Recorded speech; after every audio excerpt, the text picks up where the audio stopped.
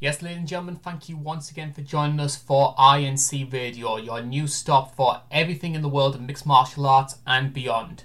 My name is Carl Bimbich, trying to hold the fort on this channel, and I want to say a big thank you to all the support that people have given INC over the years. We're trying to branch out into new ventures, and hopefully people will enjoy this content as much as we did on our YouTube channel.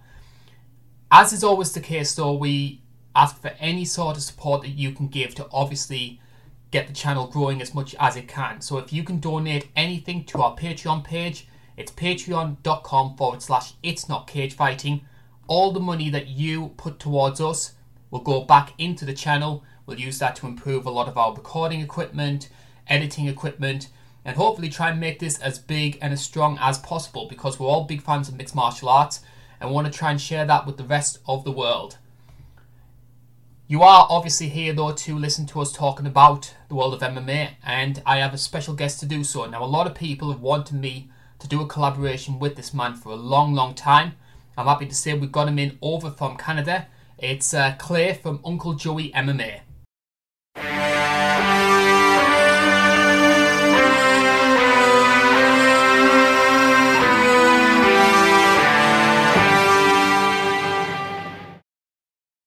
Clay, thank you very much for joining us. It's good to be here. I wanted to be here for a long time now. I wanted to do a narration, but I feel like this is a good stepping stone to see where we are. And it's fantastic as well to see this sort of approach, I think, when it comes to YouTube. And I always find with MMA, more than any other sport, it attracts that big sort of YouTube community in a way that maybe something like boxing or soccer or football maybe doesn't do. Yeah, you don't really see any NBA like content creators. Like, you don't see like Uncle Joey MLB edits or anything like that. Like, you don't see really anything outside of MMA like that. I'm sure maybe like NBA a little bit, but not really, you know. I haven't seen any confident LeBron James videos yet. Yeah, nothing like that.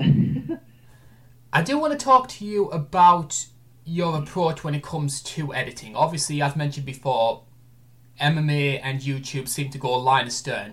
Do you think a lot of that is down to this is arguably sort of a sport geared towards the 18 to 30 audience, and that maybe that appeals to obviously like YouTubing and podcasting? It's so much more prominent with this sort of fan base because of how old they are? Yeah, definitely. I feel like, well, really, it appeals to primal instincts, and I feel like fighting, you know, the lead demographic for that is probably like people probably around the age of 18 or 16, around there. You know, they're trying to appeal. I don't want to say they're appealing to teenagers and stuff, but that type of stuff, it appeals to a general audience. Because I guess fighting is just in anybody. Joe Rogan says it all the time on his podcast. Like, fighting is just, and in anybody wants to see it. Like, you see something like a huge knockout, like Ben Askren versus Jorge Masvidal, like that went like viral and everything. Like, of course that's gonna attract just general audiences. Like, they want to see something like that. So I think the general audience for that is definitely younger people. I went on Facebook the day after UFC 239. Like, I avoided all the spoilers. Obviously, because I live in the UK, we're not... Yeah, the time zones. Time zone's awful here. I mean, we're having to stay up till about 3 or 4 o'clock. Most of the time, we get ours through something called BT Sport. So what we'll do is we'll just... I know about that, yeah. Yeah, curse them for putting 246 on box office. Not a lot of people are happy about that one. Yeah, I can't believe they're doing something like that. Well, it's something. Do you think it's because of piracy? In that? I just think it's greed, to be honest. I think that they've obviously seen that, yes, here we have a sport in MMA that has quite a dedicated niche audience. If we put some of our bigger fights behind a paywall, like the John Joneses, the Khabibs, the Connors, etc., people are going to pay the money towards it. I don't think it's as successful as they think it is. Because if you notice, they seldom release how many people have bought the pay-per-view. Yeah, I don't think they want to disclose those numbers. If they're as low as what I think they are. How much does it sell? Do you know how well that's doing on BT box office, whatever it's called? I don't know the figures off the top of my head. There are some figures out there. I'll have to try and look them up at some point, but they do say that the Conor pay-per-views, when they were on just free to air, would do okay given the time that they were on, but I can't imagine those people staying up, paying the, say, extra, what, £20 in this country. Yeah, I couldn't see somebody doing that in their time zone and paying to see like Amanda Nunes versus like, I don't see anybody in the UK staying up and paying for that. No. Am I right in saying that's the lowest grossing pay-per-view of the modern era? I seem to remember reading somewhere it did less numbers than UFC 1. Wow, that's ridiculous. I always see you saying that, but I don't believe it. Do you know the exact number or no? I think UFC 1 did 85,000 and Nunes Pennington did 80,000. Holy crap. And the sad thing was, it was a really good card as well. I mean, it had like, what, 11 finishes? No, not 11 finishes. It was something like 8 finishes out of 11. And you had Jacare versus Kelvin, which was a great fight. One of the best knockouts of the year when Machida knocked out Belfort. It was a really underrated card. Yeah, I remember watching that with my roommate, and I don't remember.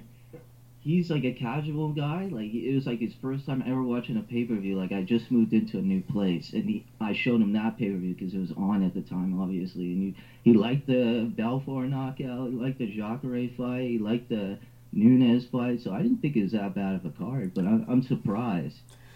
But obviously, in your time zone. Oh, in this area, it definitely, I can't imagine it doing good numbers whatsoever. Yeah, because it was like pretty much a Brazilian card. So, yeah. And there used to be a time as well where the Brazil cards always used to be, it was almost one of the marquee events. It was sort of like Madison Square Garden, Fight Week, New Year's Eve, and Brazil. Absolutely. It wasn't until recently when they started doing it in Vegas a lot. But normally, yeah, you're right. Normally it was in Brazil. I forgot. See, I mean, I'm pretty much new. Like, pretty much the first card that really hooked me was the Barao fight. Like, that must have been, which one was that? UFC 170 something? If you're talking about Dillashaw, 173. 173, yeah. That was the first one I ever watched live. I was a little bit of a newer school fan. I have to be honest, I got caught up in the whole Conor McGregor sort of hysteria. I saw the 13-second knockout of Aldo. So, of course, when he's going to be fighting again at 196, I thought, I'm going to see what all the fuss is about. Yeah, I don't like to admit it, but that's when I got really hooked into it. That's when I started thinking about doing videos like that after the Conor fight. So, yeah, I admit it. After the Aldo knockout, I pretty much was stunned that something like that could even happen too, because that stunned me even more than the Barao knockout, obviously. It's so sad to see what happened to Barao after that. Because, I mean, this guy was, 32 fights in a row he won? Yeah, it's funny that you say that, because I'm working on something with Barao, but 13 fights in a row he lost. I remember the last fight he did, like, I'm pretty sure the guy didn't even have a wiki page or something like that. I don't think it was the last fight, but maybe the fight before that. The guy didn't even have a wiki page, and he lost by knockout. Like, it was pretty depressing, actually. Well, I think maybe TJ took something out of him. Everybody likes to say that, like a fighter took something out of another fighter, but I really think it was either that or USADA, I think. I mentioned that when I was talking about, obviously we did the 246 preview, and I made the same sort of suggestion when I talked about Claudia, because Claudia, before the Andrade fight, very aggressive fighter, fantastic wrestling, Yeah, she was so strong. For titles. Yeah, I mean, she pushed Joanna all the way in that second fight. But then the Andrade fight happened. It was an absolute war, and I don't think she's ever been the same since. A good case for that one, if you're talking about a fighter taking somebody out, is probably Rockhold versus Weidman 1. I always show that one clip where he's in ground and pound, and Herb Dean, I don't know what the hell he was doing during that fight, Like, I think if you watch, like, they have that series called 2020 or whatever. It's a YouTube series and a Fight Pass series where they have, like, text at the bottom of the screen. Sometimes it'll show, like, trivia, but a lot of the times it'll be, like, behind the scenes stuff for the fight. And, like, at that point, you can see them, like, tell you, look at Herb Dean's hand after that round, and you can see him pretty much waving off the fight, but it kept on going, pretty much. You could see him almost about to wave off the fight, but it kept on going. So that's one fight I have no idea. I don't know. I don't know what was going on with the refereeing in that fight. Don't get me Maybe wrong. I think Herb Dean he's still up there as one of the best referees right now. But recently, some of his stoppages or non-stoppages have been pretty dodgy. I mean, the one that sticks in my mind, I think it was Dollaway on the Moscow card. which one was that? Was that against Hector Lombard? No, that was when he was fighting the Russian guy. I don't know his name off the top of my head, and the Russian guy had him in full mount, proper ground and pound, very similar to what happened with Rockhold and Weidman. Oh yeah. I remember that fight. And eventually just got to the stage where Dollaway took so much damage, his team wouldn't let him go out for the next round. Yeah, I remember that. And then he went over and fought in Rise, and we saw how well that did. Didn't go well. I do rate Prochaska, if I can pronounce his name properly. I do rate Yuri Prochaska. I think that's how I pronounce it. Yeah, Yuri Prohashka. Prohashka. Yeah, it's a silent CH. It's pronounced Prohashka. But yeah, he's pretty much like the only real Japanese champion they have over there. He's not technically Japanese, but like he loves Japan so much. Like he's always trying to learn Japanese and everything. So he's pretty much their only real Japanese champion they have in Ryzen right now. Because Kai Asakura didn't get the title. He was like pretty much their next shot. I'm hearing rumours that he might be considering a UFC offer. Yeah, I think him and their lightweight Grand Prix champion, he got a UFC offer as well. I couldn't imagine him saying like fighting John Jones, but the way light heavyweight is, pretty much anybody can fight John Jones if they win like 3 fights in a row. But put him against someone like an OSP or a Krylov, someone of that sort of ilk.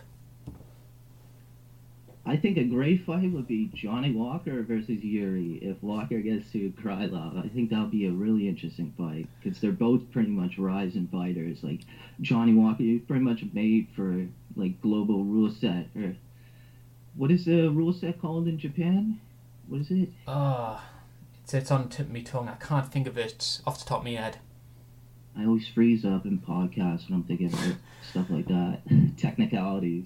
That's the thing as well. I noticed that as well, is you come out with a lot of ideas of, okay, I'm going to be talking about this on a podcast, and the moment you see that red light in front of you, you just freeze up and you just start rambling on about nothing. But that's the appeal maybe for a lot of people these days with podcasting, is free-flowing conversations, normal people talking about normal things. Absolutely. Can't rehearse this. You can't. I am interested about just going on to, obviously, the YouTubing side of things. You've chosen to go through this sort of very stylized approach to your work. Is that something that you intentionally chose to do? Well, what happened was, if you go back, you can check and see, like, my earliest videos. There's no filters. There's nothing like that. You don't really see that many transitions. I was still pretty much learning at the time. You can see I'm getting better and better every single video. Like, right now, I'm pretty much in my peak. But, like, about, I want to say, when was this? About May last year, I got, like, a bunch of copyright strikes. I got 3, but I somehow didn't go down. What happened was I got, like, 2 on 2 videos, but it counted it as 1. And then I got another one later, like, literally the next day. So I think what happened, maybe they sent out 2 at the exact same time, and it counted as 1. So I got extremely lucky there, so I had to private everything. And what I did in that break is I just basically researched and tried out a bunch of new techniques in editing, and then I came back and I tried out this new filter idea that I had. Basically what you do is you try and psych out the automatic filters for copyright strikes, and basically you just spam as much filters as you can. Like you can see I add wavy lines and everything to make it look like a VHS tape and everything. And I think that's worked. Like it's been how many months now? I went back in like I think September I came back, and everything's held up so far. Everything's gotten a lot better actually. But yeah, I think what I did, it wasn't intentional. Like I didn't intend to do that. Like I wanted to do just basically like no filters at all. But I think it actually worked out. I think it's better with all that. It actually makes it feel like like a content creator's behind it. You're just not pasting just footage, and it's just raw fight pass footage. I'm not going to say anything because that's I'm sort of Oh yeah, on I that didn't latter even group, I think have to of be you or honest. anything. Do you ever go back and watch your old stuff? It's hard to do, but yeah, I do. I have a bunch of them that are still privated, and I'm like, if I unprivate this, I'm probably gonna get a copyright strike. But a lot of these older videos, they got a bunch of views. Like I got a Chris Cyborg video, it's got 700K views. That's my most viewed video. It's just literally like Cyborg highlights with a Terminator soundtrack. Like that's literally all it is. How, But I don't want to do it. I'm too afraid. how do you think Chris is going to do against Julia Budd? I think it's going to be an interesting fight, but Julia Budd, she's definitely gotten a lot better, but I've seen highlights of people are posting old Nunes clips, and I saw Julia Budd versus Nunes for the first time, and that's like a 15-second knockout. It's crazy. Have you seen that fight? I have actually. I did research on it. Obviously, I had to look up stuff for Nunez for some Yeah, of the it's in Strike previews. Force. It's in Strike Force. Nunez early in her career is a funny one for me because obviously we've got a lot of people right now who are very high on her, and it's very easy to see why. Obviously, the things she's done, but then it's hard for me to take that on board and then see her getting stopped by Alexis Davis. Definitely. I mean, obviously, fighters get better over the years, but when you have a loss like that, which is so, dare I say, humiliating, and then you're seeing people saying, oh, she's the greatest female fighter of all time, it's quite hard to put the two together. It's the same reason why I'm not too sold on Stipe being the GOAT when you watch him get knocked out by Struve. Yeah, and if you look back, like I love Stipe. Like you see, I got the Iron Eye Stipe video and everything. I even got like a Stipe shirt. I think I'm wearing it right now. If I had a webcam, you'd probably see it. I always wear it whenever I'm on a podcast. But I think in that last fight, he was pretty much kind of losing it. Like it was a huge comeback when you look back and you watch the fight. Like there were so many times it probably could have gone the same way. Like there were so many times DC caught him in the same move that he got knocked out with in the first fight. So I'm kind of with you, unfortunately, but I don't think DC's the GOAT either. No. I think we need a clear contender at heavyweight because everybody always says, "Oh, Kane," but Kane was on like a 2-fight win streak, all that, and then Verdum and all that. I think we need a more clear contender. There's no Anderson Silva or anything. There's nothing in the heavyweight that went on like a insane win streak other than Fedor, and that's why I always really say Fedor. It's still Fedor for me. I was actually thinking about doing a segment on the YouTube channel where I look at fighters who could be considered the GOAT or very similar fighters and weigh up their pros and cons. So like we look at their success before their title win, the actual reign itself, and then weighing up the pros and cons and then seeing who is actually the best between the two. So you could do, say, Stipe versus Fedor or Max versus Aldo, etc. I think in the Max versus Aldo situation, I think I'm going to say Aldo.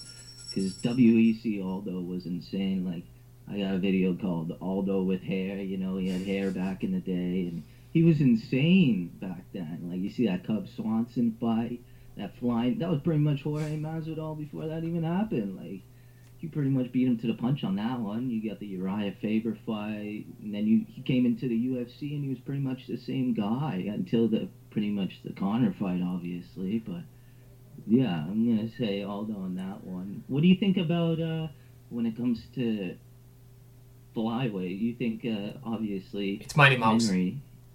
You think it's Mighty Mouse? I still think it's Mighty Mouse. I mean, Henry obviously he has all the achievements before he got into MMA, which nobody can take that away from him. But MMA and wrestling are completely different things, in my opinion. Well, when we're talking about like the greatest fighter ever, I like to say Demetrius because he's been through all the eras. He's been through before the Reebok era. He's been pretty much everywhere, you know, and he's only had that split decision loss to Henry basically. But he was never like, you know, he was never knocked down or anything. Like it wasn't like TJ or not TJ, Cody versus Cruz. It wasn't anything like that. Like he wasn't completely outclassed or anything. Like I feel like if he got a rematch, it could go either way, you know? I feel like that could go either way. Well, that's got the second fight for DJ. I thought DJ won the second fight. Which fight? Sorry? I thought DJ beat Cejudo second time round. Oh, yeah, I could definitely see him beating that a third time around if they have a third fight. I could see that. But in the first fight, or the second fight, I'd have to rewatch it. It was such a long time ago. I've only seen it live. That's not a fight I've gone back and rewatched. But I remember that fight at the beginning, like Cejudo like rolled his ankle, and I thought it would be completely over if you go back and watch. Like he rolled his ankle, and it looks like he like broke it or something, but it just keeps on going. I think that's pretty funny, actually. I thought it would be over when I was watching that live. If there's one thing I regret when it comes to my YouTube videos, I did one where I looked at the 10 greatest flyweight fights. I had that one, I think around number 7, number 8. If I did that video again, I'd probably move it into the top 5. What do you have in the top 3 for that? The top 3, I think I had Delos Rios versus Song Cha-an. That was number 3. Number 2 was Mighty Mouse versus Ian McCall, the first fight. And number 1 was John Lineker and Louis Gaudinot. John Lineker and Louis Gaudinot. Which one? When was that? That sounds kind of familiar. It was one of the first. Gaudinot, I don't know Gaudinot, but that fight does sound familiar. Like I feel like I've seen that. It was Lineker's UFC debut. I think it was one of the early ESPN cards, and they are just absolutely swinging right from the off. It's just like watching a fight in fast forward. Oh, okay. I'll have to watch that on Bypass. But yeah, I've probably seen clips of that, but thinking about it off the top of my head, I don't think I can't think of it. It's a fun fight, and Gaudinot's a quirky character as well, because he's got like the full-on Clay Guida hair, but it's bright green. All right, I'll have to check it out. What do you think about John Lineker now? I think he signed to ONE. Like they've had him on the shelf for like a couple months now, but I think he's fighting in ONE. I've always been very high on John Lineker. I don't see him ever being like a title contender or anything like that, but the guy was so entertaining to watch, so aggressive. I've always been, as much as I appreciate technique and skill and that sort of thing, I always love that sort of Wanderlei style of hands down, wild swings, brawling style. Absolutely. In that last fight he had, which fight? I need to look up this fight. John Lineker.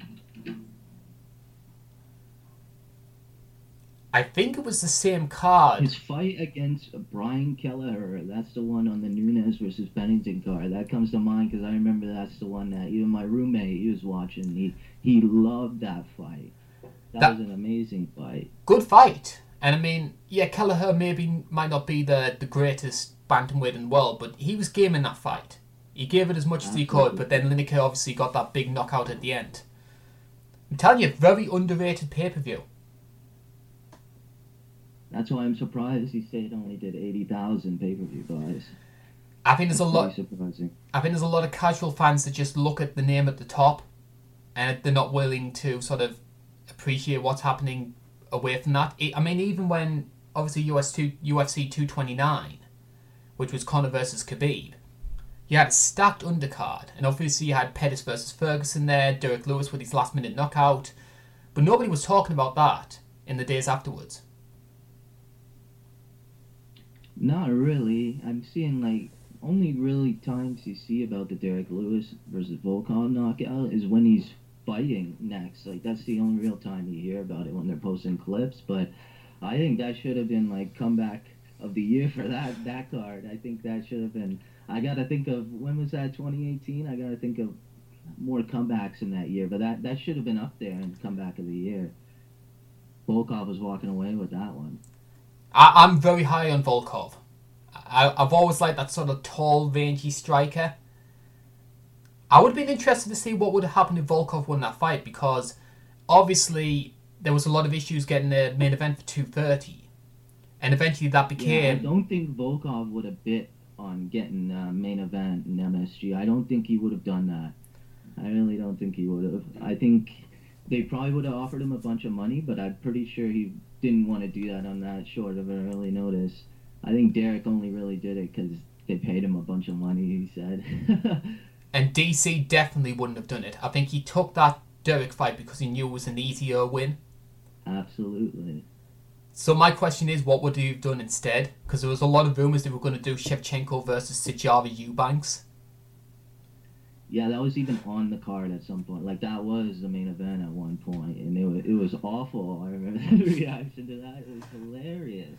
But I honestly think they probably would have figured out something with the Sijara Eubanks thing. I think they would have. I don't want to say they would cancel the whole thing, but they would.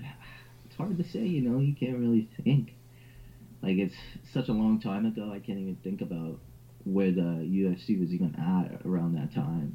Like, that was before Volkanovski and everything was on the scene, That was such a long time ago. And I think Sijara missed weight for that fight, because she eventually ended up fighting Roxanne Modafferi, and she ended up missing weight. So this sort of like really unpopular main event wouldn't have even been for a title anyway. Yeah, I think maybe they would have had to call up Cerrone or something. Like, I don't know. That's such a bad situation to even think about. We're not in the office's chairs. Like, there's no way we could make that call.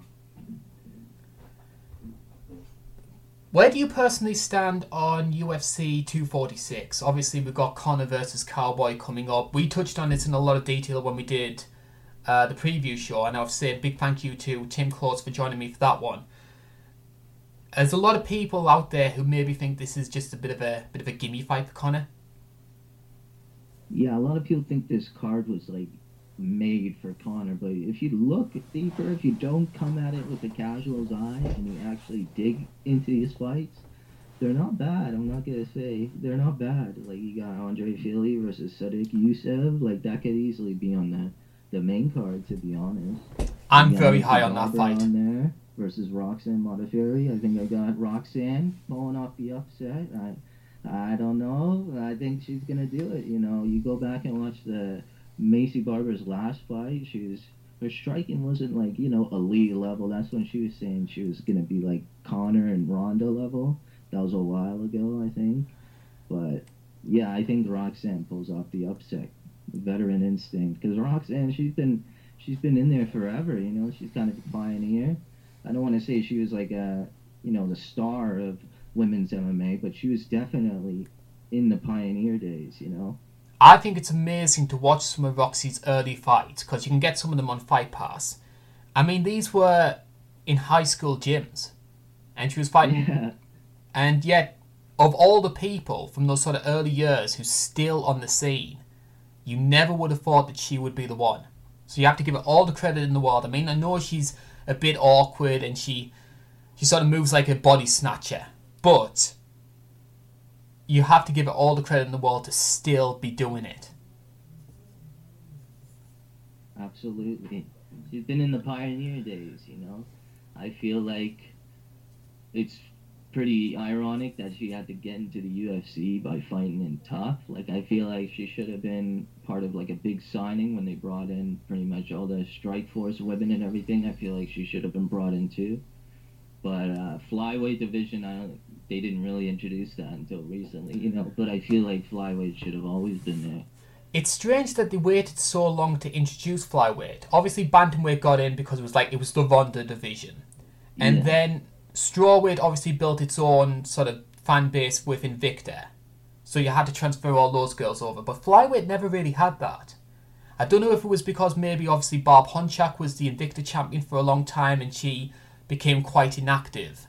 Had a lot of things going on, hardly ever defended the belt.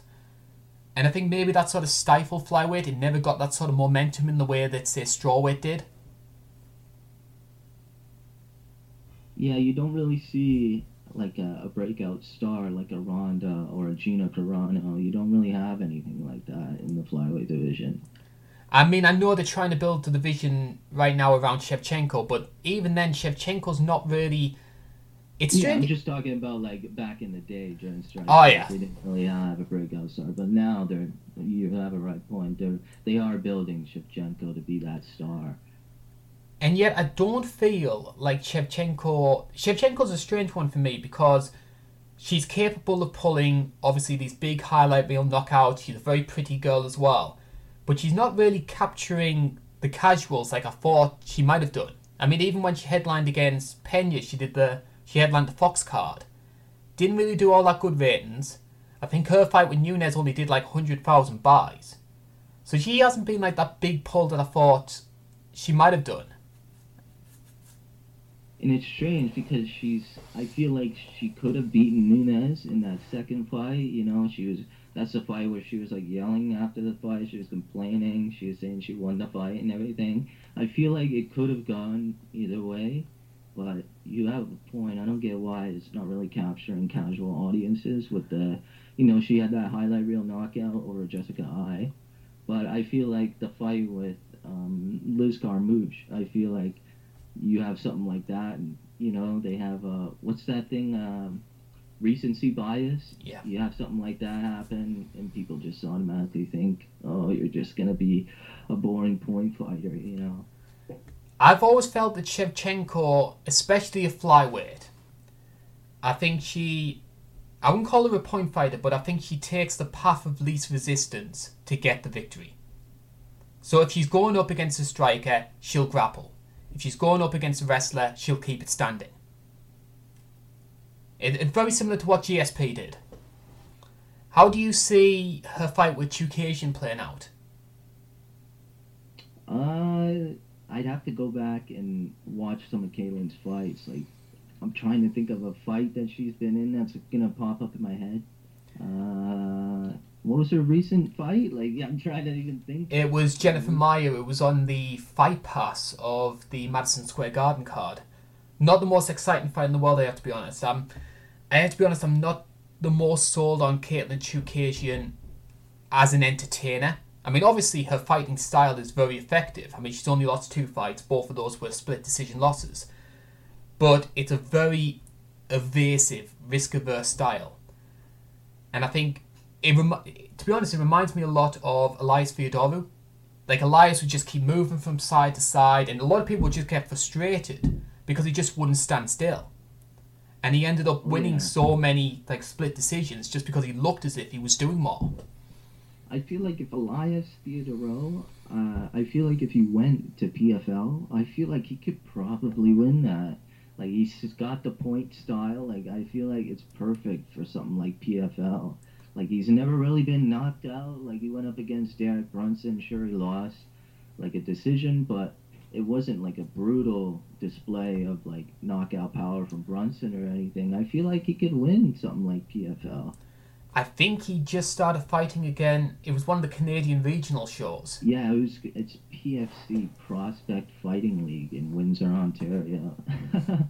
Don't ask me how I know that. I think I only know that because I'm following him on Twitter. That's all. Isn't he the Invicta Ring Boy? Yeah, he does the Invicta Ring Boy.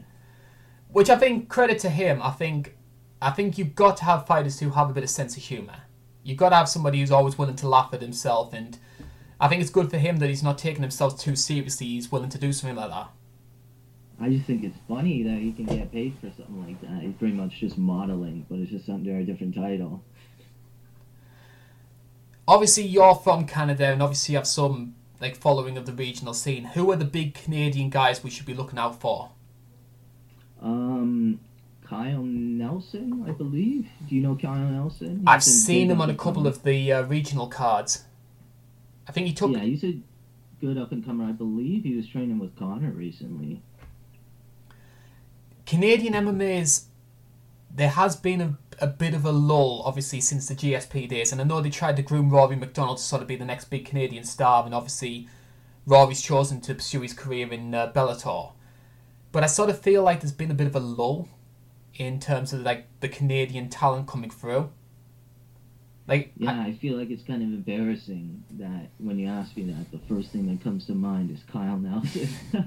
Like, I feel like I should have brought up Rory McDonald, you know, but he's off fighting in PFL, so who knows how that's gonna go. Welterweight division there. I mean, he's gonna be fighting. I don't know which. Yeah, welterweight division, right?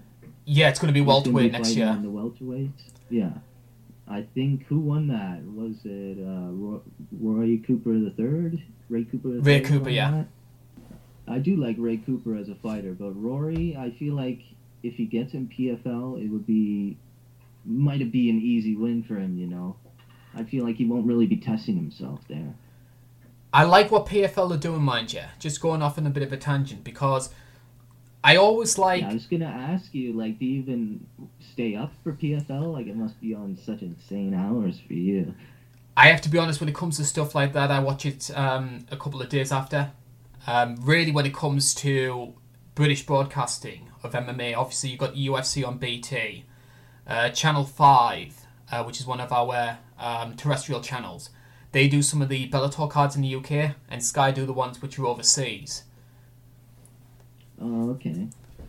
So, I mean, we actually do have a lot of people in this country. I dare say there's as many people who probably know who, say, Michael Venom Page is compared to Darren Till. Really? Okay. Obviously, because obviously it's on terrestrial television, it's going to be to a wider audience, and you'll have people, say, 10 o'clock in the evening, and they'll see Michael Venom Page starching some can, which they get from Ireland. And most people think he's the bee's knees. Have you heard what Big John McCarthy's been saying about him? Like, he made a comment saying something like, oh, MVP's record right now is equivalent to what Anderson Silva was doing. And everyone was calling out saying, I oh, was Big watching that live when he said that. Did you hear Paul Daly actually got fired from Bellator for saying, I think he was talking about like his fight, like he said he knew he could beat him, like he's pretty much turned his analyst job into like pretty much he was kind of trash talking a little bit, but I didn't think it was anything crazy. Like when I was watching it, I wasn't like, oh my god, he's trashing Michael Venom Page. Like it honestly seemed like he was kind of coming at it from a realistic standpoint, but I don't know. What are your thoughts on that? Like, well, I don't know. You're going to expect that from Paul Daly, because him and MVP have had like a rivalry for a good few years now. Daly himself likes to embrace the trash talk, so I didn't see an issue with it, and especially when you got over like fighters turned pundits there. I mean, like Chael says that sort of thing all the time. You just take it as part of the show. So I think they are being very harsh on Daly to sack him, and I think he's right as well. I mean, when you're 17-1, and you're fighting a 3-1 guy in the main event. You're right. I feel like it was kind of premature to sack him. I don't like Big John on commentary in Bellator. I think that's really bad. I think Big John on commentary is bad. Everybody hates on Mike Goldberg. Everybody likes to bring up clips where he says fighters' names wrong. Like, have you seen that Joanna clip where he completely flubs on it? You know, Kana Watanabe, tons of stuff like that. And the thing is, when you actually like Mike Goldberg in Bellator, but I think they need to set him up with somebody like Jimmy Smith. I feel like if they bring it back and set him up with Mike Goldberg, like you need somebody like that. You can't have somebody that just is monotone the whole time and describing everything technically. You can't have somebody like that in Big John. You need somebody who's got like a bit more emphasis on excitement, but nothing too crazy. You can't have too crazy. Like, you can't really have Mauro and Mike Goldberg, Mauro Renault and Mike Goldberg in the same booth. Like, that wouldn't really make any sense. They'd just be both yelling. But I feel like somebody like Jimmy Smith, I feel like he'd be a good replacement. I'm very high on Jimmy Smith. I think it was a real shame that the UFC got rid of him, to be honest. Very knowledgeable. Yeah, they only gave him like a 1-year deal. Like, there was that moment in UFC's period where they were trying to find the dream team commentary team after they got rid of Mike Goldberg, and I think they kind of flubbed on it. Like they kind of just ended up with what they got, you know? Like they tried a whole bunch of things. Like they brought in that WWE announcer at one point. You remember that guy? Todd And Grisham. yeah, and Patience Gaethje, he's in that video. Like he's in the Michael Johnson fight. He commentated the Michael Johnson versus Justin Gaethje fight. I thought he was pretty good, but I guess they got rid of him. Maybe they had like a 6-month deal or something with him. And then Jimmy Smith, he only had a 1-year deal, and I guess they just didn't want him back. And basically, we're just down with DC, John Anik, and Joe Rogan. That's what I think is the dream team right now for the UFC. I don't think Dominic Cruz is good with the other guys right now. I think he's okay on the analyst desk, but not in commentary. The story I heard was that when they got rid of Goldberg, John Anik was only supposed to be a temporary replacement. They were hoping to try and get somebody else in. There were a lot of names going around. There was a rumour that I think Jim Rome was the name that a lot of people were thinking of. And Anik was only supposed to be a temp. But then Anik obviously grew into the role. People saw how Joe and DC got on so well. And they thought, let's stick with it. And everybody was upset when they got rid of Mike Goldberg. I think it's a better decision in hindsight. I think John Anik has really grown into that role. Well, from what I heard, like Mike Goldberg, they didn't really have him on like an annual salary. I think they were giving him like, I think they were inflating, like they were giving him just promotions and promotions or something. Like they didn't have him on an annual salary. It's something like that. And at one point they were just paying him like a ridiculous amount of money, like way more than Joe Rogan, where it just didn't make any more sense in the current UFC climate during the Reebok days. So that's how they got rid of him. And I think maybe as well, and it's something that we're planning to touch on later on in the show, is that I think the UFC want to try and move away from sort of its past. And I think Goldberg was seen as sort of like a voice of the past, like during like sort of the Chuck Liddell days, the Chuck Liddell, Tito Ortiz days, and they wanted to be seen, hey, we've got a new, modern, clean product here. So they wanted to disassociate themselves with anything like that. So like Goldberg went, Face the Pain went, the sponsorships went, and that's what we have now. You have a good point. I'm one of the people that like that type of stuff. I'm the ones that got hooked on it, but I guess it's my fault for getting into the game too late, you know. I see what you mean. They wanted to change everything. They wanted to make everything to a new product and make everything clean and slick. They didn't want it to be like a barbarian type of thing. They wanted to make it look like this could be in like the Olympics or something. This could be on every single like television. This could be basically NBA or NFL, something clean and slick. Nothing barbaric about it. I mean, I hate the Reebok deal from a business perspective. And obviously there's a lot of fighters who quite rightly were upset about losing out on the income. But I would much rather take the fight kits over a guy with dude wipes written across his bum. Well, yeah, I see why they wanted to do the Reebok deal. Like, you could sell way more merch with that. You could, like, turn it into basically like the NHL or something where you got jerseys. You could turn it into something like that where you could sell, like, a fighter jersey or something. But I feel like they could have done that without really doing the Reebok deal. But I don't know. They could be doing more with it, mind you. I mean, have you seen the walkout t-shirt that Conor McGregor's going to be wearing this weekend? Is it the one with like it looks like the action figure on it? That's the one. Oh yeah, I've seen that one. That looks awful, but after seeing that commercial where like it's for the shoes or whatever that he's doing, like the new Nike shoes or Reebok shoes or whatever, it makes sense why they did that, but they should have released the ad first before they released the shirt, because when you first saw that shirt, it was so funny. Like I couldn't believe that they were releasing something like that. The one that comes to mind, I think the only Reebok shirt which I actually thought was quite good, I think it was one that Chris wore when she was champion, and it was like her face and that like the Brazilian face paint. It was Cyborg Nation written across it. That one actually did look quite good. Yeah, that one looked good. I like that. I like all the Cyborg merch that she has. She always likes to make it look like Brazilian pride and everything. Like she likes to have all the barbarian primal instincts on the shirts. I like to bring up that word all the time, but that's my best way to describe MMA. Whenever somebody asks me why I watch it, it's just barbaric and primal. Where do you stand on the main event they just announced? Obviously, we're keeping on the Brazilian theme there with Cyborg. We're moving on to this. They just announced this today. Kevin Lee versus Charles Oliveira.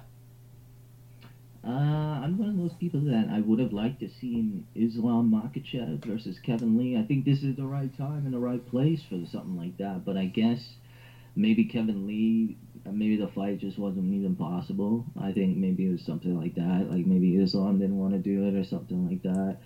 So I feel like maybe Kevin Lee just wanted to get back in there as soon as he could, and that's why he took the main event. Is it the main event? Is it It's going to be the 5 main rounds? event. Oh wow, okay, yeah, that's a good fight.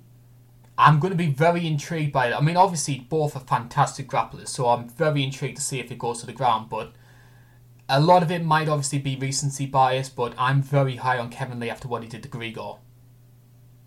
Oh yeah, after he came out of TriStar.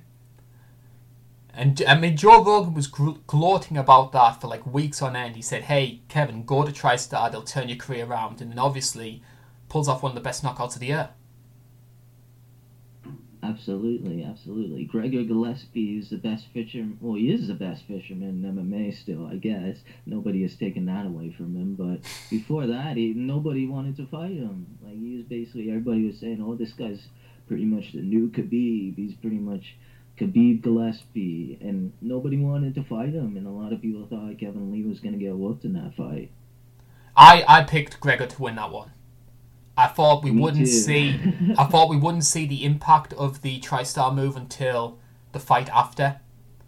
But Kevin looked great in there. I mean, his striking especially looks so much cleaner. Absolutely. The way he chained all his combinations together at the last final sequence there, that was perfect. He trained perfectly, in my opinion. Came out there in a tip-top shape. He was ready to go. And Johnny Walker's going to TriStar as well. So I'm going to be intrigued to see how he does against Krylov. Yeah, it's a perfect video title right there. Imported Johnny Walker. Imported from Canada. It's a shame to see what happened to Walker. He had a lot of hype behind him. And obviously, credit where it's due. Corey Anderson came in, put an absolute show. But it would have been so good to see Johnny Walker get that win and just continue that hype train. I mean, light heavyweight needs... I wouldn't necessarily say it needs a big star. I actually think the division is a lot better than people give it credit for. But when you have John on top and looking so dominant, it makes the rest of the division look worse.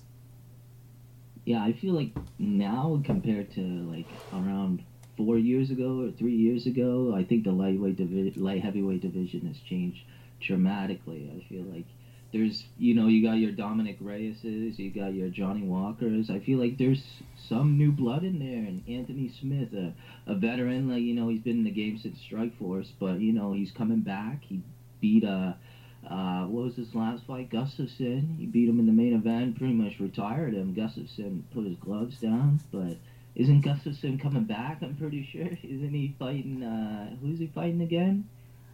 I think he's taken part in the grappling tournament, but he has expressed interest in coming back. And I don't think he's been removed from the rankings either, so it's a typical MMA retirement. At one point they had Gustafsson versus Rockhold set up when Rockhold wanted to come up and wait to light heavyweight. They had that fight set up for Gustafsson, but I guess, was that before or after he retired, quotations? I can't remember, but I feel like that might have been discussed with him. Possibly. Rockhold looks so bad in that Blachowicz fight. I mean, I just saw the way he looked. He looked like 90s Mark Coleman, just put on too much muscle, and he gassed himself out pretty much in the first 2 minutes. Yeah, I don't really get what his game plan was in that fight. He didn't really, I'm one of those guys that liked Rockhold when he did more of his ground game. He's a ground game guy. So I think he should have had a completely different game plan in that fight. I feel like he shouldn't have even tried to go striking in that fight. I feel like he should have immediately shot for a takedown in that fight. Like, I always rag on him, and glass jaws and MMA and all that type of stuff. I always rag on Luke Rockhold, but I don't hate the guy. I feel like he should have went in for a takedown that fight. He's not a shitty fighter in my opinion. He's just making a lot of mistakes. Do you ever feel guilty when you make a video which is quite negatively tinged? Yeah, you're probably surprised to hear that I'm such an upbeat guy when a lot of my stuff is pretty depressing. Like, I'm the guy that made depressing moments in MMA, for God's sakes. Like, I'm the guy that sat through that Mark Coleman versus Fedor 2 fight and edited together the backstage footage. But, yeah, you're right. I do, at some point, I do get a little emotional. Like, it feels bad to edit type of stuff like that, but I feel like it's the fight game. Like, you don't see anything like that in NFL. You don't see anything like that in like MLB or anything like that. Like, it's a completely different sport, and that's why I like to showcase it. Because I always feel like there's this almost this sort of pressure. Obviously, you know that you don't really want to make negative videos, but you know that this sort of thing attracts views. You know that people are lean towards, say, watching like the worst fights of 2018 or fighters who had a bad 2019, stuff like that. So you sort of feel like you have to go into that peer pressure. I always like to try and balance a video which is quite negatively tinged and then do something quite positive afterwards. Or at least if you are showing something negative, at least try and end things on a positive note. Because recently I did Worst Ultimate Fighter contestants, and I included Noah Inhofer. But I made a big point to point out how good Noah's life has become since leaving the show. I sort of felt like I had to put that in there. That was the guy that the girlfriend controversy, right? Yes. Yeah, you did a good point about that. You said that he ended up marrying the girl. He fought a couple more times after that, and he also doesn't he teach? He teaches now, right? He runs a CrossFit gym. Yeah, he runs a CrossFit gym. So yeah, I like to balance it out too. Like, I'm working on Fatherhood Cerrone. The opening minute is basically his back when he fought Darren Till in Masvidal. He had that run off there after he knocked down Matt Brown and Rick Story. Rick Story. I forgot about Rick Story. Sorry, but one of the best nicknames in the sport, mind you. Rick the Horror Story. Rick Story, I think he's fighting in PFL now, I believe. But yeah, there was that, as I was saying, that little probably runoff there where he lost to Masvidal and he lost to Till. But then right after that, like, this is only the opening minute, I'm gonna show when he came back, after he had his kid, obviously, Fatherhood Cerrone, and he had that great fight with Yancy Medeiros, and then he had that great fight with Hernandez, and then he had that amazing fight with Al Iaquinta. That's pretty much going to be it. And then I'm going to end it with whatever happens with Conor and Cerrone. That's why I'm waiting. It's not out yet. That's why it's not out yet. It's pretty much finished right now, but I'm just waiting to see what's going to happen there. That's a big risk when it comes to working in the sport, is when you make a YouTube video, you have to try and be careful that you don't say or do something that people might look back and say, haha, you got that one wrong. Because one of the big mistakes I made quite early on, I did a video, it was actually the video which really took the channel off. I did the 5 biggest one-hit wonders in MMA, and I included Holly Holm as number 1. And because of that, I sort of have to subconsciously root against Holly to make sure that video is still valid. I see your point there. I have a good story about that. Like, when I made Chris Cyborg Isn't Human, that, like, pretty much the second video I did, like, right after the Nunes fight, I got, like, tons of comments. That's the first time I ever experienced something like that, like a video aging horribly. I got tons of comments, and I was pretty much pressured into making, like, a Nunes video, like, a week later. But it's just a thing that you just gotta deal with. Lately, I've just been not giving into that at all. Like, lately I've just been going with my own thing. Like, the only time I changed my plans was I wanted to do Fatherhood Cerrone back when he was going to fight Justin Gaethje. I decided to hold off on it, and I decided to make Patience Gaethje instead. And that's the one time where holding off on it actually favored, in my opinion, because I feel like Patience Gaethje is a better video. I feel like it's gonna be a better video than Fatherhood Cerrone, but I always feel like I criticize my stuff way harder than I should. A lot of people tell me this video is better than that one, this one's better than that one, so who knows? Who knows? Do you ever feel like you want to try and do different things with your YouTube video, but because people are so used to a certain style, a certain way to edit things, that you sort of have to play into that? Because one of the things I've sort of found is I want to try new things. I want to focus on stories and issues that maybe might be a bit more niche, but I also know that if I do, you're going to get a video which doesn't really do as many views. Because I'll be honest, one of my favourite videos I did a retrospective on Elite XC, and I thoroughly enjoyed it because I felt like I was learning things myself, but it's one of the least watched videos. Yeah, I thought that was a good video actually. I watched that video. I'm pretty sure we brought that up earlier in DMs. I said a video like that's good, but I feel like it's not gonna grab any attention from anybody. Which is a real shame as well, because I think they had a lot of potential. I think Elite XC, they did a lot of things right, and obviously the CBS deal was the big one there. Their Yeah, that's issue, huge. their issue was focusing on Carano and Kimbo. I think they went too heavy on them too, and obviously when Kimbo's bubble burst, they didn't have any backup. I think that's one thing the UFC on the whole do somewhat right. They're not too reliant on one big name to carry the company. Yeah, I feel like that's something that Ryzen kind of has an issue with. They had Horiguchi was leading them. You know, that was their huge star. Everybody thought, oh, this guy should fight DJ and won. He should go to UFC, and then that bubble kind of burst with Kaya Sakura. But I feel like UFC, they have the best. You know, they sort of spaced out all their pieces properly. They don't really have one king in the middle of their board. They have a bunch of people in the back, and I feel like that's working in their favor. I feel like PFL, they need to, you know, sort of push somebody like Ray Cooper the third more. I feel like they should push him instead of pushing Kayla Harrison, because I feel like they're pushing all their marbles onto Kayla Harrison. And there's not much you can do with Kayla. Obviously, because she's fighting in it's a one person division. Lightweight doesn't exist Yeah. anywhere else. Like I can't even think of any other lightweight women other than the people in PFL.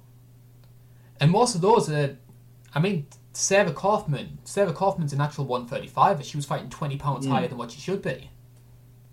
Yeah, like I seriously can't think of any other lightweight women other than Pachenko or whatever, the girl that she was fighting against in the finale. She was pretty good, but I feel like Kayla Harrison, I don't know if she can really grow in PFL. I think maybe she'd have to switch up divisions and go to maybe something like Bellator. I feel like Bellator would be a good stepping stone for Kayla Harrison. I've heard of fan theory, and there's a little bit of obviously 2 plus 2 equals 5. Part of the reason why the UFC haven't got rid of featherweight yet is because they're readying themselves for Kayla, say a year down the line. I could see that. I can see something like that happening. I mean that's obviously a broad theory. My personal opinion is I think the UFC are quite a pride. I say pride, obviously the irony there. I think the UFC are. I'm here all week. I think the UFC are too proud to admit they created the featherweight belt for Cyborg. And I think if they were to get rid of it, which in my opinion they should do because it's a non-existent division, everyone Yeah, would the just. only real featherweight right now is Megan Anderson. Like they had Kat Zingano in there. Was she even in there? I don't think she was in there. I just only remember her because she fought Megan Anderson. Megan Anderson is a natural. She fights at that weight. She's a natural featherweight. Like she was in what organization was Megan Anderson in before? Because I remember there was a lot of hype behind Megan Anderson. People thought she was gonna be the one to take out Chris Cyborg. Where was she in? Invicta. Trying to think. Yeah, Invicta. Everybody thought Megan Anderson was gonna be the one to beat Chris Cyborg, but now she's the only one really in featherweight. So I agree with you. I think they should close it. Where do you stand on Felicia Spencer? Obviously, as a Canadian as well, Canadian girl. Felicia, I feel like that fight she had with Chris Cyborg, like she didn't really get too beat up. Like I feel like it wasn't like well, it was a she got beat up obviously, but I feel like if she fought somebody like Megan Anderson, I feel like she could take advantage of her ground game. Did she fight Megan Anderson? I feel First like round she fought submission. her. Oh yeah, see, that tells you how much your mind blanks out in podcasting. Like I should have thought of that. But yeah, there you go. First round submission from Felicia Spencer. I feel like she could be probably always in the top three there. I feel like maybe she could be a champion since now Cyborg is out, but who knows what they're gonna do with the belt there? Other than Nunes, like, are they gonna set up something like Nunes versus Felicia Spencer? Like, I doubt it. The story I've heard, I know that there's pretty much 4 women's featherweights in the UFC. All 4 of them are fighting on the Norfolk card. They're going to be on the undercard to the Benavidez Davison fight. And I think what they're going to do is they're going to see how good each fighter performs, and I think the winner of that one fights Nunes in Brazil. Okay. Because the UFC like to have a Brazilian in the main event for the Brazil card. And unless they do what Cejudo wants and give him Jose Aldo, Nunes is the only Brazilian who's sort of around the title picture. So I think they're either going to give her the winner of this sort of featherweight tournament or Irene Aldana.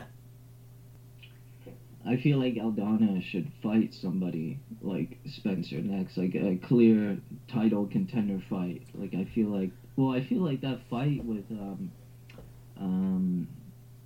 what was the last person she fought? I forget her name because she was Brazilian, but it was literally on the Covington versus Usman card. Ketlen Vieira. Ketlen Vieira. I feel like Vieira was about to be that breakout star in that division. I feel like she probably was going to win that fight. I don't want to say she should have won that fight, but I feel like she could have won that fight. But Aldana, she's a different type of animal. I'm very high on Irene Aldana. Such a good technical striker. Very long as well. She's basically a more aggressive Holly Holm. And she's got, dare I say, I think she's a bit taller than Holly as well. The issue I always have with Aldana, though, is if the fight's technical, she's capable of beating anyone. But if it does become a brawl, like Rocky Pennington did, that's where she gets found out. She needs to sort out that side of her game if she wants to stand a chance, in my opinion. What do you think happens to Holly if she loses the Pennington fight? Well, the UFC is still very high on Holly. I think obviously we've seen how many big opportunities she's gotten, even though her form hasn't been great. In an ideal world, I would start using Holly as sort of a bit like what Jeremy Stevens is for featherweight. If there is somebody who's coming up who has a bit of form, you give them Holly to see if they're worthy of being in the top 5. If she was to lose to Rocky, obviously her and Yana aren't going to fight. I could see her versus Ketlen, because I think Ketlen's down to number 7, number 8 now. My fear is, though, they're still going to try and keep her in the top 5. So I could see her versus Aldana being set up, regardless of the result. You don't think she's going to get... Do you think she's going to get something like bumped down to the prelims, or do you think she's always going to be a main card fighter? She's always going to be a main card fighter. I would move her further down the card, personally, because I think if you've lost 2 of your past 6, not 2 of your past 8, I should say, that's a bad run of form. In my opinion, you should only really sort of have that sort of record and be co-maining if you're sort of like an Anderson Silva type, or you're one of the proper legends of the sport. No, definitely not. I don't think so. I feel like she needs to establish herself. Like, she keeps on getting these big wins, and then she ends up getting something like the Nunes versus Holm fight, where she got head kick knocked out. Like, something like that will happen. Like, she needs to get on a nice win streak instead of getting all these title shots. I feel like if she's a nice, like, gatekeeper there in that division, I feel like she could be strong there. But they just keep on giving her opportunities too soon. I read somewhere that This is going to be Holly Holm's 11th fight in the UFC. She's 5-5 right now. Half of those fights have been title fights. Wow. And apart from one, she's never beaten a top 10 opponent. I can't believe that. Yeah, I think Raquel Pennington was 14th. Marion Renault and Betch were 11th. And Megan Anderson was unranked. Wow, you're right. I'm surprised. You're right. So hard to think about that when all she gets is title shots.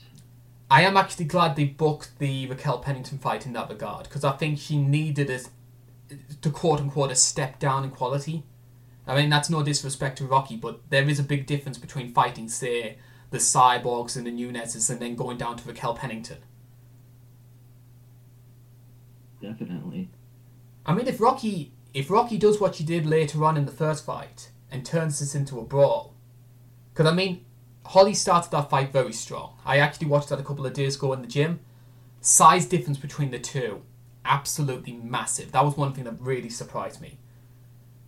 Holly starts that fight very strong, but it's something I've always seen from Holly in most of her fights. She starts a fight strong, but she doesn't change things up.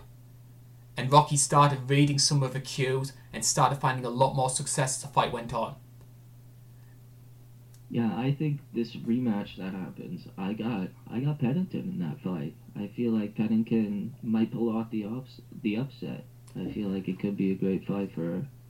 Not so much that Raquel Pennington has got better. I just think Father Time is catching up with Holly. I mean, she's 38 years old now, and I think the Nunes fight was the first time I felt she looked like an old fighter. Just her footwork and her movement just didn't seem like what it once was. What do you think about Zhang Weili? What do you think her fight against Joanna is going to be like? I think that's a really intriguing fight. I really do. I think there's a lot of people who are quite high on Weili, obviously because of what she did to Andrade. But at the same time, I think if there was one person in that top 5 who she had the best chance again, it was somebody like Andrade, who maybe is a bit one-dimensional, quite predictable in her movements. So I think UFC struck the iron when it's hot. Obviously, Chinese world champion, massive for them. I don't know how good Weili is because of that fight. Obviously, she's good enough to take down quite a one-dimensional brawler like Andrade, but Joanna's a completely different beast in terms of her footwork. And more than anything, I think Joanna has got her mojo back. I think there was a time when she sort of like starting to think about things outside of the sport. The way she fought, kept on giving her title shots, like with Valentina, like they immediately set up that third fight. I didn't have as much of an issue with that, to be honest. I think flyweight needed a marquee matchup, and there wasn't anyone around that top 5 that was going to give Valentina that. So obviously you build on the whole Muay Thai rivalry between herself and Joanna, and to their credit, I think Joanna looked great at 125. She looked much healthier. So I can maybe see that as a potential move for her if the title shot comes to naught. Yeah, I like Joanna as a fighter. I just don't like how often she likes to complain and make up excuses after she loses. I feel like she does that way too often. Like, she said that she lost her Valentina fight because recently she said it's because of her relationships or something. Like she had a bad breakup or something, and that made her in the fight bad. Like I don't get how that works, but I think with fighters, there's a lot of fighters out there which you almost have to be delusional to be a fighter. You've got to think that you're the bee's knees, because if you don't, you're never going to achieve any success. So that's why you see so many of them put on like the bravado, put on the game faces. And I think Joanna's like that. I mean, Joanna speaks very highly of herself. But I don't think that she's an arrogant person. If you look at a lot of her social media, she does wonders for children's charities. I think it's just part of the fight game. I think the only fighter that does that I don't really like, I always say he's probably lying, is somebody like Anthony Pettis. He says it all the time. He always has an excuse. But have you seen what he said recently? He said that he was having a USADA test and he like cut his thumb or something on the lid, and that like it was right before the Diaz fight, and his coach is telling him, he was pretty much begging him not to fight. Did you hear about that? I heard about that. I don't know how much of that I don't think he looked great against Diaz. It's a funny one when it comes to Anthony Pettis, because there's still these flashes of brilliance. There's still these moments that make people sit up and say, how did you manage to do that? I mean, submitting Chiesa there, knocking out Wonderboy. Absolutely. But apart from that, it's just been losses after losses. I think he's another guy like Holly who maybe needs to take a step down in quality. So I'm happy he's taken someone like Diego Ferreira, because Ferreira deserves that chance as well, because he's been on a great run of form. Yeah, that's this weekend, isn't it? That's this weekend. It opens up the main card. Event, isn't it? It opens up the co-main event? No, I think Holly versus Rocky's the core main. It's going to open up the main card. Yeah, I could see Pettis. He had that fight against Chiesa. Like, he's kind of on and off, like, sort of like Holly, but I feel like not. I feel like his fight with Ferguson, like, he almost finished Tony Ferguson. Like, he made him do the Dark Souls. He made him do the Dark Souls roles. Like, he pretty much had him rocked in that fight. But I feel like he always gasses himself out. Like, he always gives up in fights like that. I'm not saying he's weak or anything, but he doesn't really. He sort of has a confidence problem, I feel like. And that was something he never had when he was on the rise. Because he was winning so much, he never had that sort of mental struggle of what happens when I face adversity. And I think the moment he got blitzed by Dos Anjos, I don't think he ever really gained his confidence back. Yeah, I don't think he expected something like that from RDA. He's in a bit of a limbo as well, RDA. Because he's actually going to be fighting Chiesa soon, but I think he's one of those guys who's too big for lightweight, but too small for welterweight. Yeah, I feel like he had that really great run in welterweight, but I feel like he needs to find his footing again. Like, he needs to go on another tear like he did in welterweight.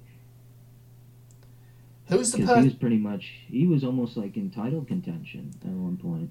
Interim title. He fought Colby for the interim title.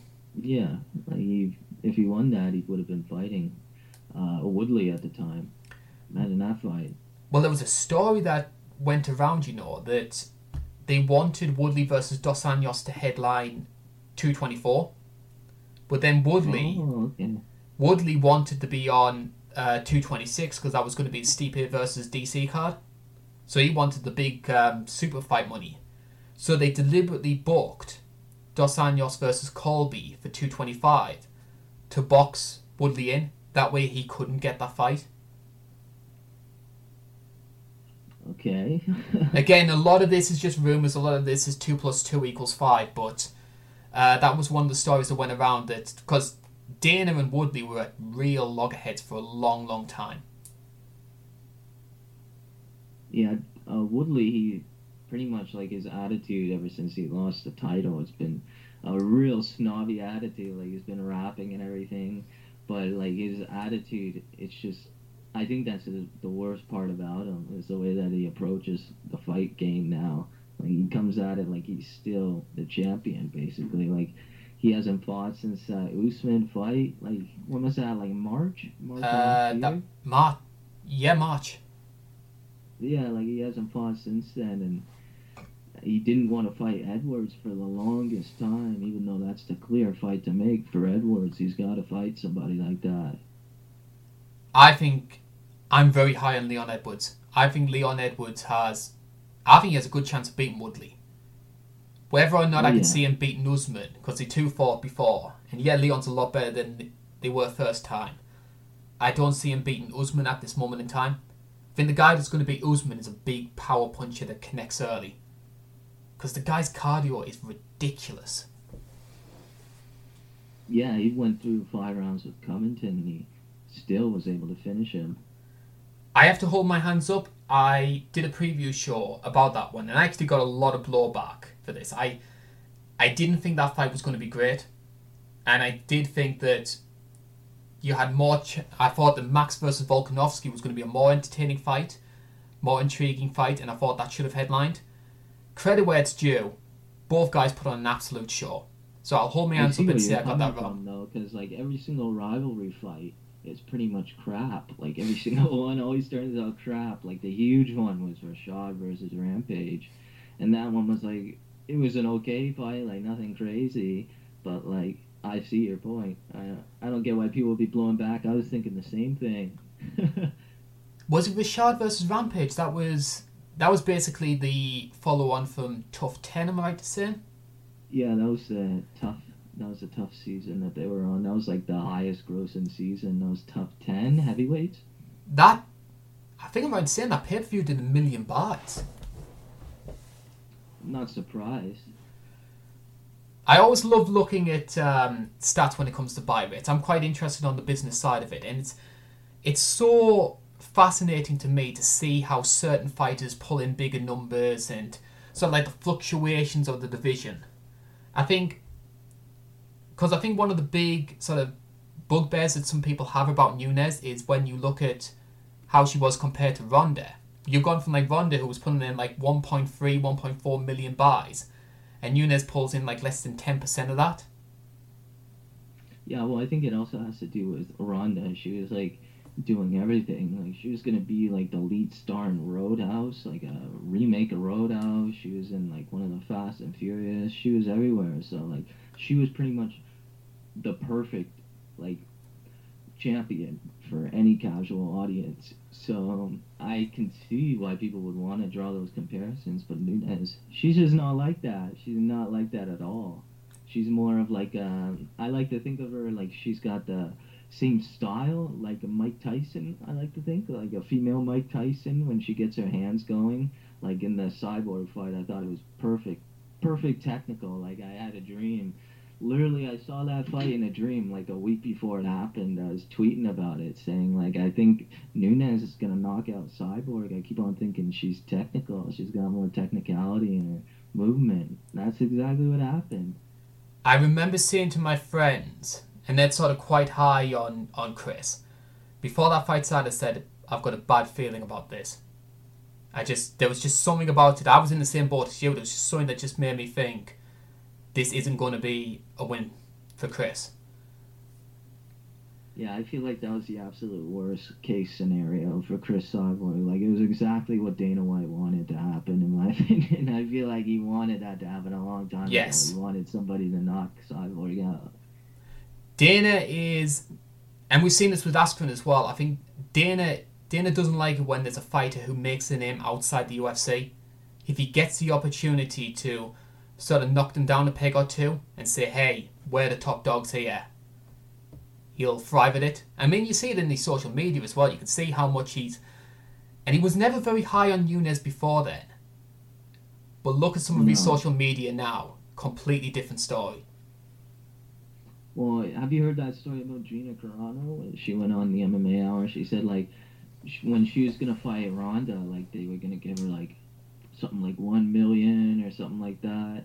And she was pretty much ready to go, but she said that she wanted, like, a 6-month training camp. Like, she wanted a little bit because she was still doing movies and stuff, so she wanted time to get ready for the fight. And, like, pretty much, like, 2 weeks later, Dana immediately went out and said she's fucking us around and all this stuff. And basically, that's the reason why she didn't fight Ronda, was because of Dana. I don't see that fight. Something like that has happened. I don't see that fight ending well for Gina. If that fight happened, I don't see Gina doing anything different. Because I don't think Gina's footwork was good enough to handle the blitz from Ronda. And I think Ronda would clinch up too early. No.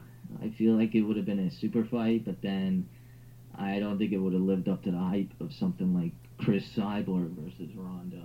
I feel like it would have been, a bit overhyped. I tell you what, just staying on the subject of Ronda, I follow her on social media, and like Ronda gets a lot of like negativity. I think there's a lot of fans that sort of resented how in your face she was. But if you look at her social media stuff, she's a completely different person. She's actually very endearing. She's quite a goofy figure. Really, I haven't followed her at all since her last fight. She's still in WWE, right? She's taken a break to start a family. Oh, okay. Yeah. So there's going to be a couple of baby Browns running around soon enough. Yeah, the last I heard about her was when like her house got broken into, and Travis Brown said they wanted to be like locked in a room with the people that broke into the house or something like that. Yeah, And that's surprising. I'm surprised she did like a turnaround like that. she went to WWE.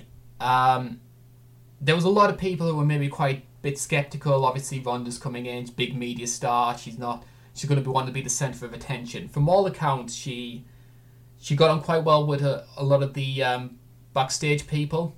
Her work in WWE was very well received. A lot of people thought she was worthy of being pushed as highly as she was. I mean, the woman headlined WrestleMania. So, considering some people like to say, oh, Ronda fell and crashed hard, not really. Who do you think had a better transition, Ronda or Kane? Between the two, Ronda. Kane's stuff when he was in... I have to be honest, I'm a bit of a wrestling geek. Kane's stuff when he was in Lucha Libre, considering he's, 230, 240 pounds? Seeing a guy flying around like that was fantastic. I mean, honestly, check out some of Cain Velasquez's stuff when he was in I've seen Lucha the Libre. clips. It's crazy. Ridiculous. That swinging move he was doing with his legs when he was picked up that guy with his legs and then he spun him around. That's insane. I'm surprised he didn't get hurt or anything doing that. But of course, the WWE, they very much paint this idea that bigger guys have to fight. You have to just chuck around the smaller lot. Yeah. So he was just basically a hoss. They described him as hoss wrestlers. And it doesn't play to Kane's strengths. And obviously Kane has his issues with his knees. He's been out of action for a long time. It's not been successful so far for Kane. I hope it does work, because obviously I loved him when he was in the UFC, but it's been a rough start so far. I feel like, is he going to fight in WWE still? Is he still doing that? Because his last fight, like, he fought Brock Lesnar or whatever, and he lost, quotations, but I don't know if he's still fighting in that. Well, there's a rumour that this is how surreal wrestling's got right now. They want to do Brock Lesnar versus Tyson Fury as a WrestleMania match. But if Tyson was to lose, Kane's going to be the backup. Wow, that's going to be a thing. I'm can't believe that. I can't believe Tyson Fury is going to be in WWE. Can't believe that. Well, he actually did the Saudi Arabia show. He had a feud in inverted commas with Braun Strowman, and like he did the full on.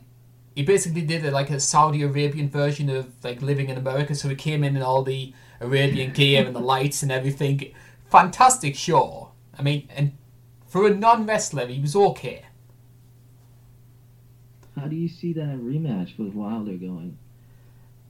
You think he walks away with it? Technically, I think Tyson can beat the blocks off Deontay Wilder. I don't think Deontay... Be honest, I don't think Deontay is all that great of a boxer, but the guy has so much power. Yeah, you said that he's like the boxing version of Derek Lewis, basically. So generalization, yeah. Back issues, obviously. But Derek's not really all that technical, but if he connects with you, Derek can knock anybody out. Absolutely. The only UFC card that I've been to live was actually Derek Lewis versus Travis Brown. That was in Halifax. And I remember, like, I still got the image in my head when he was ground and pounding Travis Brown. Mario Yamasaki was the referee, so, like, it went on a bit too long, and I was, like, I was pretty much in the front row. Like, I wasn't VIP. Like, I was pretty much as far as you could go without being VIP and paying, like, $500 or whatever. It was in Halifax, so the tickets were, like, only like $100, so I was pretty close for pretty cheap. And yeah, I remember that fight. Travis Brown like was kneeing him in the belly, and it was pretty much it. It was almost done for Derek Lewis. Like he almost lost, and then all of a sudden he just came back. Like he's got that insane power, and Travis Brown just wasn't ready for that. Travis in his later years was really strange, you know. I think training at Glendale didn't do him any favours, but he went through this phase where he was controlling a lot of those early fights and then just ended up getting caught. I mean, he did the same thing against Derek Lewis, and then Oleinik, I think, caught him, and he was never the same after that. People forget how good Travis Browne was when he was on the rise, and he was sort of like hammering Josh Barnett with elbows and doing the same thing with Gonzaga and knocking out Overeem. The guy was dangerous. Yeah, it wasn't really until he had that fight with Bigfoot that people started doubting him. Like, he could have been, I feel like he could have fought for a title if he kept on going the way that he was going. Well, I know the Verdum fight was a title eliminator. Oh yeah, he lost by decision in that, didn't he? Yeah, but Verdum was fantastic in that fight, mind you. Yeah. He's another guy that people don't appreciate how good he was. Absolutely. Like, he's the only guy, he's the first guy to beat Fedor. Incredible. And then he went on to beat Cain Velasquez. That's why a lot of people like to bring up Verdum in the GOAT conversation, because a lot of the times he beat the other GOATs, you know? Joe Rogan logic. Yeah, just basically doing MMA calculator right there. But really, he didn't really have, like, that time where he went on, like, a complete tear in the UFC as a champion. Like, that never happened for him. He just got... I don't know what he was doing in that Stipe fight. Like, he just completely disappointed all the fans in Brazil that night. Like, he just dropped his hands and just ran forward and got knocked out. Insane. I think that's one of the best examples I can think of where a fighter was influenced by the crowd. Because there was, 40,000 people in Curitiba? Yeah. And I think Verdum just got caught up in the moment and said, I need to knock this guy out. Yeah, that's one good clip to play if you want crowd silencers in MMA. That's a good one, because you can literally hear only Stipe's corner after he knocks him out. Like, everybody else is just dead silent in there. Is that going to be a hint towards one of your next videos, crowd silencers? I feel like what I want to do is Fatherhood Cerrone, and then maybe I'll do another compilation style. Like, crowd silencers could be a good one, but I was thinking maybe something like Depressing Moments Part 2. I feel like there's way more I could work with now. Like, I always bring up the Max Holloway versus Poirier fight. You got the backstage footage with Minnie Holloway there with the Thrill and Agony. That's a good one I could use. So yeah, I'm thinking maybe Depressing Moments Part 2 could be the next compilation style. I've got a couple of videos which are in the works. I've got both of my narrators working on those. Obviously, they've got their own things to be working with, obviously their own businesses, so that's sort of on the back burner. I'm currently writing the script though, so a bit of a spoiler alert for this one. I've got one of my top 5 videos. I always like to do videos on like fighters from a certain nation. I've got one of those in mind. I won't say which nation it is. And just on the subject you were mentioning Yamasaki there, I was thinking about doing a follow-up to my Steve Mazzagatti video, which focuses, if I can get the words out, on him. That'd be a good one. Just do a Mario Yamasaki video. The worst Mario Yamasaki moments. That would be a perfect one. I think you got you could do Travis Browne versus Brendan Schaub. That's a good one you could add to that. Well, Valentina and Priscilla's going to be on there. Obviously, that's the one that got him canned. It did. Did you hear Dana's rant about it? Oh yeah, it hasn't. I can't think of any other sort of president of a sporting company who is as outspoken as what Dana White is. I mean, Dana's as much of a star as the fighters themselves. I can't think of anybody else who's like that. Maybe Roger Goodall, maybe. Bernie Ecclestone when he was in charge of Formula One, but those are the only two I can think of off the top of my head. Dana's got complete control. There's nobody like him. He can literally do anything. Like, nobody can stop him, basically. What are they going to do, fire him? And it's how... I mean, I love and hate how unprofessional Dana can be at times. Because, I mean, obviously, the guy is very charismatic and he can be quite funny, but when you have the president of the company saying that one of the top female stars looks like Wanderlei Silva in a dress, you sort of think, how can you get away with that? Yeah, if he said that in like modern day, there would be so many articles and stuff exposing him. If somebody like the NBA president said something like that, there would be so much controversy over it. But it just doesn't apply to him. There's something about him. He's got basically God mode. Like nobody can touch him really. And the funniest bit is as well about that whole scene is he actually gets up from his chair and actually starts like strutting around, arms out and everything. As I mentioned before, I love and hate Dana in equal measure, but the sport would be in a much worse place without him. Yeah, I couldn't see somebody like Scott Coker running the UFC. You need somebody like Dana White running the UFC. Somebody who knows the trolls and stuff online. Because have you seen his Instagram and stuff? Whenever he replies to people's comments, that's the best. Like you don't see anybody in the NBA doing that. Like no presidents are doing that. No co-executives are doing that. Like it's crazy. I think Scott Corker is maybe a bit too nice for his own good. Yeah. I mean, he comes I feel across like a nice. maybe if he ran the UFC, I feel like he might have given Holly like might have given her a belt, like Well, really like, just made a division for her. I'm trying to think what would it be? The nicest father fucker belt? Yeah. Because Wonderboy has the nicest motherfucker belt. Yeah, he's got that on the Ariel Helwani show. I'd like to see them do a rematch between Masvidal and Wonderboy. I feel like that'll be a great rematch. With the way that Jorge has been, he looks so much more focused. So I could see him having more of a chance, but there were doubts about Wonderboy. And I think he answered them against Luke here. So I'd be intrigued to see that. I'd like to see Wonderboy versus Maya. Oh yeah, I feel like that's a fight they should have made back when Maya was like, when he was about to fight Woodley. I feel like that's a fight they should have made. But instead they did Maya versus Masvidal, and that pretty much got him a title shot. Damian Maya for me is such a strange one because everything about his style should be something that people hate. Like obviously he's almost 100% grappling based. But I love watching him fight. Because he's just so different. Yeah, he's not really like Khabib. Khabib is more like he'll suffocate you. I like to think of Damian Maya as more like a python or an anaconda. Like he'll wrap around you and he'll get the neck. Where with Khabib, he'll just beat the shit out of you. I never Like get his the... fight against Rick Story. That's a brutal finish. Like it looks like he's squeezing his head like a watermelon. It's got nose coming out. Like the blood coming out of his nose was insane. I never understood the people who think Khabib's boring. Because obviously I did the video like boring MMA fights, and you have loads of Yeah. people just coming out and saying, where's Khabib on this? But you look at the guy, just how brutal his ground and pound can be, and he's always chasing a finish. I mean, there's a big difference for me between Khabib and someone like a John Fitch, who's just content to lay on top of you.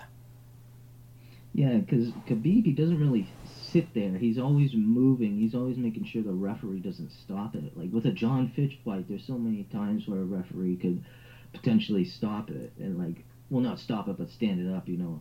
But with Khabib, he's always doing an action. He's always throwing hammer fists. He's always trying to go for the submission, and he's never letting you go. It's completely different compared to something like John Fitch. How do you see Khabib versus Tony playing out? That's a really difficult question. I don't think it turns out at all. If you're going to ask me, I think It's a that one's cursed gonna fight. get canceled. Yeah, I think it's going to get canceled. And if that happens, Conor seems to be hinting he's going to be the short notice replacement. I could see that happening. I could definitely see that happening. I hope not, because for me, Gagey deserves the next shot. I think Gagey, ever since he lost the Poirier fight, has just been... He's completely turned it around. I mean, people like to say about Eugene Behrman and the job he's done.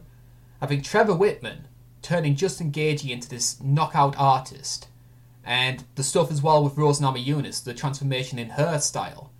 Trevor Whitman, for me, is the top MMA coach right now. Oh, yeah, definitely. I would say it's him, Behrman, and then Zarabi. Yeah, that's a good number 3. I see that. So, final part of the show, we're gonna have to we're gonna bring this up with everybody when it comes to a UFC main event that's coming up. Obviously, we've got a big one coming up: Conor McGregor versus Donald Cerrone. You're gonna be the first person to predict how the fight goes, and we'll correlate how many people get them right and wrong over the course of the year, and it'll just be interesting to see when it gets to December 2020, if we ever get there, and see how many people went the right way on the predictions. Well, before we start, I just want to say do you know Verdict MMA, like the app? Yes, I'm aware of it, yes. Please give us some sponsorship money, please. Yeah, that'd be great. Verdict, I use it all the time, but like I am the absolute worst with MMA picks. Like I've never gotten a belt on Verdict or anything like that. So take my predictions with a grain of salt. But I think I'm gonna go with I'm gonna say Donald Cerrone decision. That's a big call. I don't think anybody's got a decision for either man. Yeah, I think I'm going to go with the decision with Donald Cerrone. Pretty crazy, but I think maybe the way that Donald approaches this is he's going to try and play it safe. Like, I don't think he's going to go for a takedown. Like, there's a clip going around where Brett Okamoto straight up asked him if he's going to go for a takedown, and he says, people said I should. People say you're dumb if you stand up, but I just like to fight, man. So I feel like he's gonna go out there and he's just gonna give it his all. And I think as long as he doesn't get like what happened in the Tony fight, he doesn't get a hematoma or anything like that, I think he could get a decision. A lot of it's going to depend on that first round. Cowboy's only chance for me is to get out that first round, because I don't see as good as Conor looks in fantastic shape, but I think those cardio issues are still going to come back to haunt him, especially at 170. So if Cowboy's going to have a chance, it's going to have to get out that first round. Yeah, definitely. Who do you think won Nate versus Conor 2? I scored it for Conor just. I think I got Conor the first, second, and fourth rounds, and Nate took 3 and 5. Yeah, I remember when the decision was about to be read, it felt like Conor lost, in my opinion. Like, I thought they were going to call that Diaz won, but I think Cerrone can do it. I think if he stays out of his range and he keeps himself properly balanced on his legs and he maybe does do some clinch work, I feel like he could do a decision. But this is Donald Cerrone we're talking about, so take my prediction with a grain of salt.